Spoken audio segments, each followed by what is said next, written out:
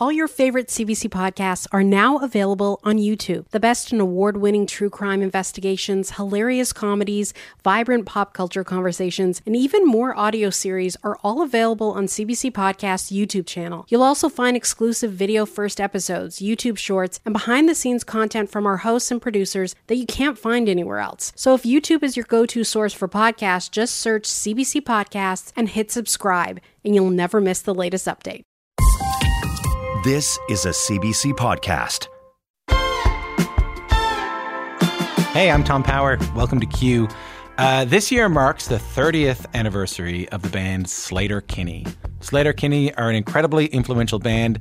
They formed in the mid-90s in the Pacific Northwest out of the very famous, very important Riot Grrrl movement. And they have been called the greatest rock band of the 90s by like a couple of real serious music critics. Sleater-Kinney are incredible. They've influenced everyone from St. Vincent to My Chemical Romance. Even like REM. Like I know REM were around before Sleater-Kinney, but Peter Buck from REM said something like that. Like once they heard Sleater-Kinney, it changed REM after that. I mean, you gotta be pretty good to influence REM mid-career. The band is made up of Corin Tucker and Carrie Brownstein. You might know Carrie from the show Portlandia. She did with Fred Armisen. Make that very, very funny show. And they went into the studio to work on their 11th studio album, Little Rope, and they thought they had an idea of how it would go down. You know, like it would always go down. They go in and record a few songs that they've been writing. So then Carrie Brownstein, who is the guitarist in the band, by the way, gets this call while they're making the record that it's kind of hard to imagine getting. She finds out that her mom and her stepfather were killed in a car accident while they were vacationing in Italy. So a lot of the tracks for Little Rope were already written by the time she got that news. But as the grief set in, I mean, it sort of informed everything on the record. I mean, just listen to this.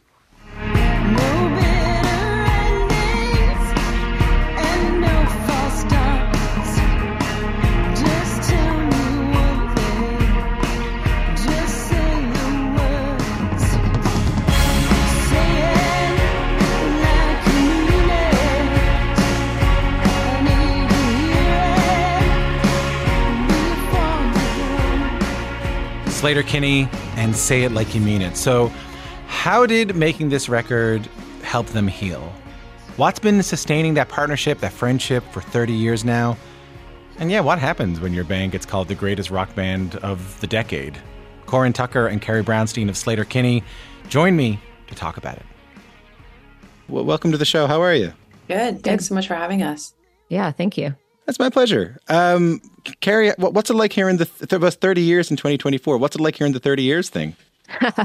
It's always a little surreal. I mean, when you start a band in your late teens, early 20s, I'm pretty sure no one is thinking about, you know, a decade or two or staring down 3 decades. So we try to just be in the present with it. You know, we have a new record coming out. We tend to look forward more so than look back. And I think we're pretty wary of, you know, nostalgia-based, I don't know, leanings or getting overly sentimental.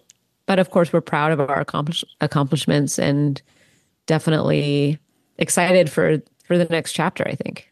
You're wary of the nostalgia-iness, like the idea that like, oh, this could be an opportunity for you guys to play the old songs or get mired in the past of the band and not be a band that's still making music and still trying to push ahead. Yeah, I think the artists who we love, whether they're still around today, you know, like Nick Cave or Lucinda Williams or Bruce Springsteen, these are artists that put out records and then they tour. You know, that's you keep going. And, you know, people like Prince or David Bowie before that, they just always had a record. And sure, you know, some of the earlier records might be the fan favorites, but they were dedicated to the craft of music making and to pushing the narrative and to meeting people in the present moment and bringing their current selves to the landscape. And I think that's what we want to do. That's the most honest version of ourselves. But of course, when we play live, we do love to play the old songs. We like to incorporate the old and the new. And that's the privilege, that's the pleasure of having 11 albums, is that we get to do that. We get to choose from so many songs. I wanted to ask you about this, but I do feel a bit weird asking you about it, but I know it's part of the story of the record, so I should. So Carrie, you know, when you were making, you had some of the songs done for this record, and then you get news that your mom and your stepfather have been killed in an accident in Italy. And when I was reading about it, I was just so sad. I was just so sad to hear about it. And then I was reading about, like, you know, okay, well, they must have stopped the record, or they must have stopped making music, and I can only imagine, you know, what it was like to go through. And then I read that you kept playing guitar. Sort of like the physical action of playing guitar became really therapeutic while you were trying to grieve that. Can you tell me a little bit about that, as much as you want? Sure. I think the ritual of playing was really crucial. Grief it renders you very incoherent. It is not something that I was accustomed to. It was a void that I couldn't really make my way out of. And there's a disorientation, I think, to it. But guitar is something I've known. I know what the choreography of playing guitar is.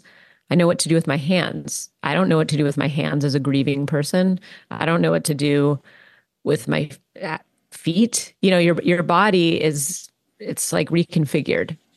Because you're in such a strange emotional state. So guitar was a way of giving myself shape again. And to create songs with it was a way of giving form to something that felt very nebulous. It really just was about having something that I knew how to do. I found that I was turning to it day after day, even if it wasn't for the sake of working on a song, but just for the sake of playing. Yeah, I remember I lost my dad when I was young. I lost my dad when I was in my 20s. And I remember just this feeling of doing nothing was kind of the worst thing I could do. Like lying on the couch and being sad. While it was useful, you know, I definitely did a lot of that. I definitely did a lot of it. But playing music and doing the things that I knew how to do, I felt guilty about it a little bit doing it. Like I felt guilty. I felt like I shouldn't be doing these things. I shouldn't be doing anything that gives me any sort of encouragement or motivation or anything like that. But I did find it really helped. I can relate to you on that.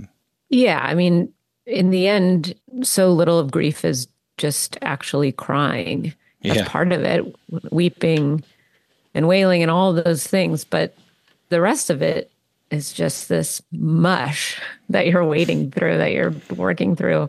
I don't think there's a right or wrong way to deal with mush. Corin, what do you do when it comes time to go back into the studio? You know, I think in a way, it gave us like a deeper purpose for what we were doing. And that we felt like, you know, when you face death, when you face the reality of it, that all of us will face, it gives your life meaning. It's like, oh, I for sure will not be here someday. And what do I want to do with the remaining time that I have? What is important to me? And it turned out this band is still really important to us, you know, and it's a place where we can put some of our deepest feelings, you know, and so that was motivating, I think, in trying to finish the record and make it as, you know, make the songs as good as we could. Let's listen to one of the songs. This is Untidy Creature. You built a cage, but your measurement's wrong. 'Cause I'll find a way, and I'll pick your lock. And it feels like we were broken, and I'm holding the pieces so tight. You can try to tell me I'm nothing, and I don't have the wings to fly. It's a bit of Untidy Creature by Sleater-Kinney. Corin, tell me a little bit about that song. Yeah, this song is It's funny because it was actually the first song that we wrote for the album. But we weren't entirely sure about it. Like, I think that it it came so naturally. It came with like this giant riff that Carrie had, and I kind of knew what to do with the vocals. They just had to be super big, and it was very bold sounding. But a lot happened in the US. Roe v. Wade was overturned. A lot is going on, for women in this country. And it became a place where I could put my feelings. I could put my feelings. And I sort of talked about the idea of feeling, trapped and feeling frustrated and feeling like I was being looked at as lesser than. That's kind of what the song is about. And, I tried to make it like a very personal moment, a very personal experience of that, to make it something that everyone could be inside when you're inside the song, kind of the perfect friend to turn to at the perfect moment. That's sort of what the song turned into. I feel like I might be wrong about this. Carrie, I feel like there's more Corin lead vocals on this record than in other Sleater-Kinney records. Am I right about that? I think you are. And in the state I was in when we were making this record, my voice was not where my strengths lied. I felt vulnerable, and I knew that I could be more helpful as a writer, a guitarist, arranger, reharmonizing, all of the work of songwriting, but not necessarily lend my voice. So I asked Corin to sing more. We often just volley the vocal duties back and forth. We'll say, oh, why don't you, I'm singing the verse here, why don't you take the chorus? Or vice versa, or sing with me here. And I just kept saying, can you sing this one? Corin really stepped up, and her voice and her singing are some of my favorites. They have been for 30 years. She's such a great singer, and she now has so much more control and range, and it's pretty stunning and striking. So yeah, I just needed to hear that voice. And so you were right. Needed to hear it. You needed to hear that voice. Absolutely. Yeah, the first couple tracks we released for this record have all been Corin Tucker songs in terms of the vocals. But I'm happy. I'm happy about that. She's less excited. Excited. Let's listen to another one.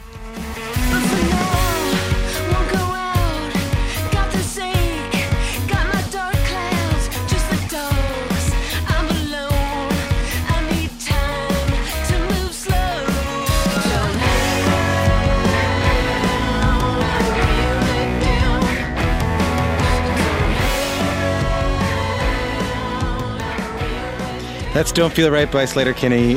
Corin Tucker and Carrie Brownstein of the band are with me to talk about the new record, Little Rope. Corin, I love that song. Can you tell me a little bit about that song?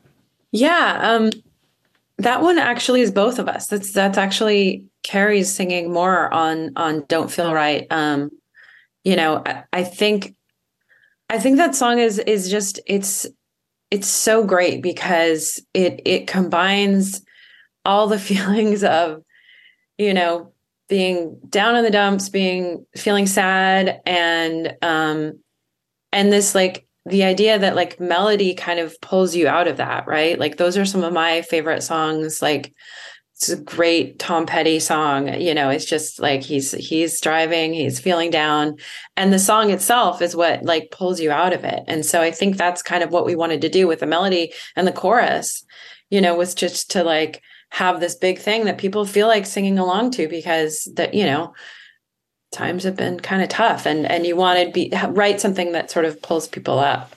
How did the singing feel, Carrie, given everything you just told me? How did it feel? It is still I love the craft of it. I think that it just was harder performance wise. Yeah. It took me longer to do my vocals in the studio than it normally does. And that's understandable when I look back. I think at the time I just was frustrated, but there was something so emotional. The lyrics on a song like that which deal with despondency and depression. Yeah, it's like when you're still in it, I just didn't have the benefit of distance or time. And so everything was very compacted. So when I stepped up to the microphone, I just felt like it was holding a mirror to my, my feelings. And it was a lot for me.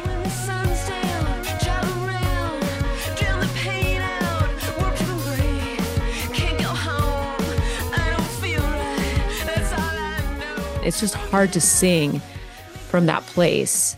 I can tell, just from talking to the two of you, just like the love and kind of support I can see from one to the other. I mean, especially as you're going through this incredibly hard time and making this record. Like what did you notice about each other in the early days? I mean, for people who don't know, Corin, you were in Heavens to Betsy, and Carrie, you were in Excuse 17, and you were in different bands as teenagers. And the lore is about you guys would play bands together, and you start this side project, and it becomes Sleater-Kinney and kind of takes off. But what I've never heard you talk about is like, what did you notice about one another that made you go like, oh yeah, let's start a side project with that person? I was like, darn, she's pretty shredding on guitar. Yeah. Darn. Well, I don't know if I'm supposed to swear, so I just... You know what? You can swear. It's all right. You're okay. Oh, okay. It was just cute. Darn it.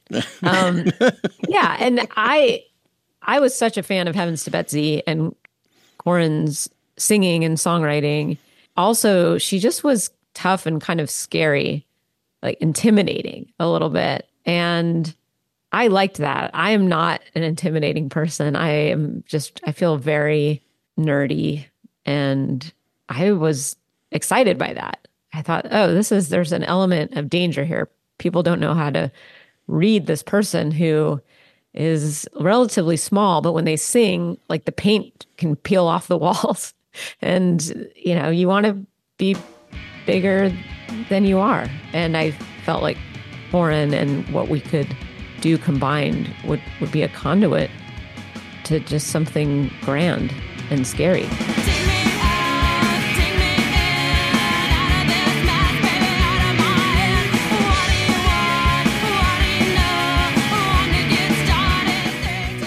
I'm Tom Power. You're listening to Q. More of my conversation with Corin Tucker and Carrie Brownstein of Sleater-Kinney coming up.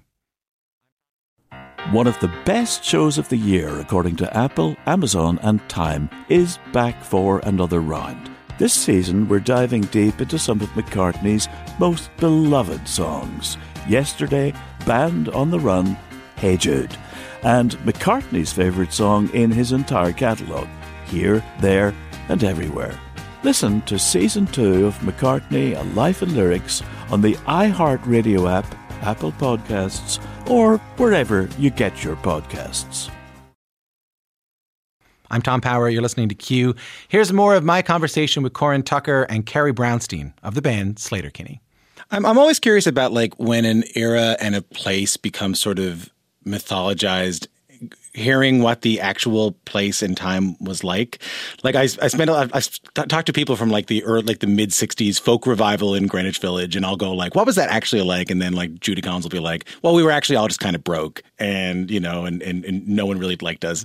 Or I'll ask people questions about like, oh, what was the Bronx like in like 1970? Like, it's mythologized to me. I'm here on an island in the middle of the North Atlantic. Like we had to read about everything in magazines and on TV. So like these things become mythologized. Olympia and Seattle and Riot Grrrl and the scene and that you and your band came out of is also kind of one of those scenes. It's become sort of a mythical scene over the years, an incredibly important one, incredibly influential one. Did you feel like it was a moment? Like, Carrie, did you feel like it was even in the moment? I've talked to people who have said something like it felt like something special was happening in this moment that we were in. Did you feel any of that? I definitely did. I think what I was aware of was that, there would be these bigger bands, whether it was a band like Rancid or Jawbreaker or someone like Beck or Stereolab. They would play Olympia. They would play Olympia not because it was going to be a big show, but because they knew there was a scene there. Oh. And so it was a very special time, even just as a fan of music.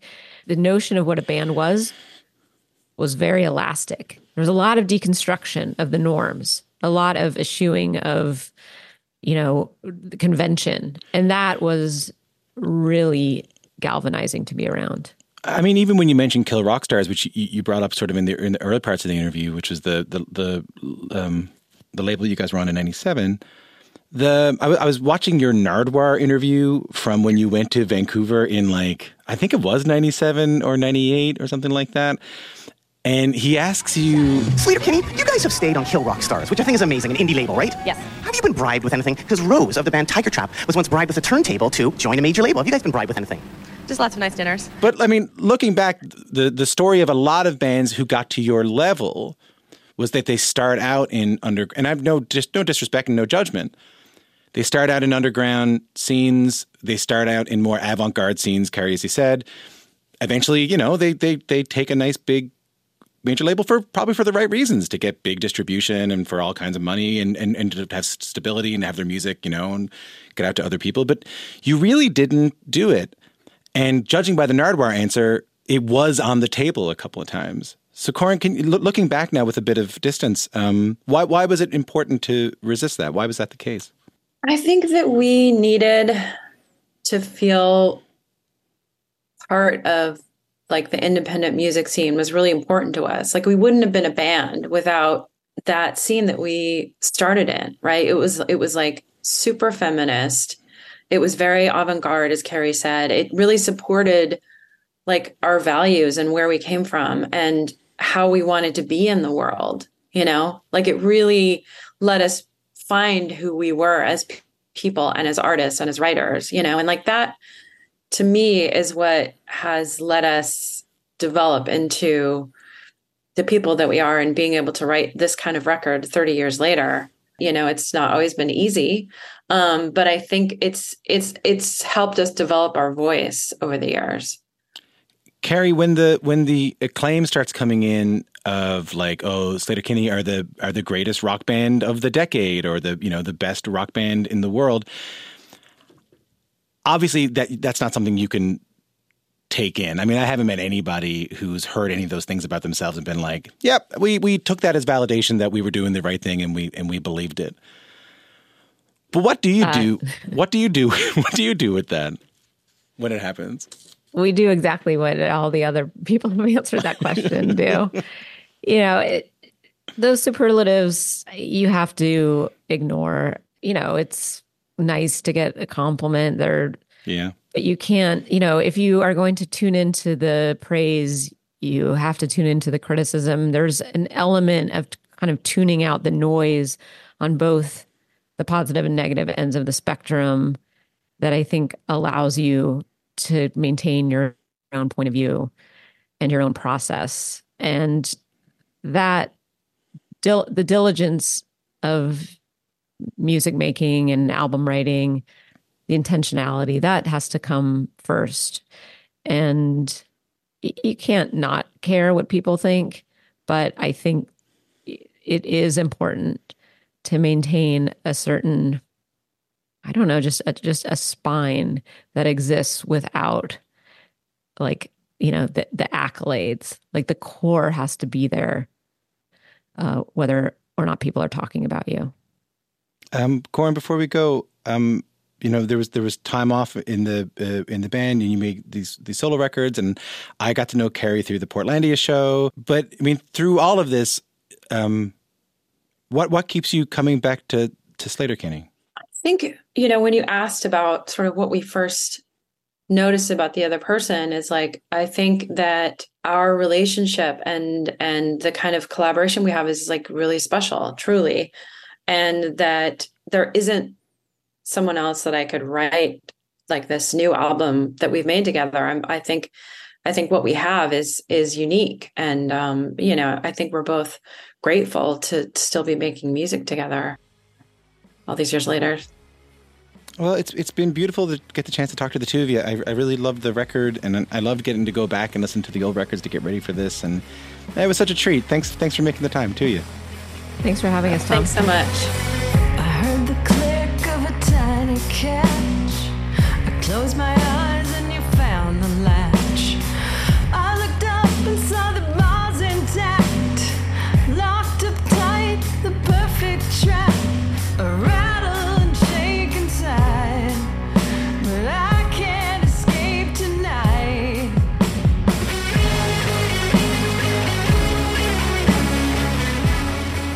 That's Untidy Creature by Sleater-Kinney. Before that, my conversation with Corin Tucker and Carrie Brownstein of Sleater-Kinney. Their new album, Little Rope, is out everywhere now. That's it for us. The other conversation up on our podcast today. I love this. June Clark is a Canadian artist, Canadian-American artist, who fled the U.S., as she puts it, when her husband was dodging the draft for Vietnam. She wasn't an artist until she comes to Canada. She gets to Canada. She gets a camera, starts photographing Toronto, trying to find community, trying to find something that reminded her of home. And now her work is part of a major exhibition at one of the most important art galleries in the country. My conversation with June Clark, find that wherever you got this podcast. And if you feel like subscribing, I think they call it following on Spotify. If you feel like following or subscribing, no G's, please do so. See you soon. Later on.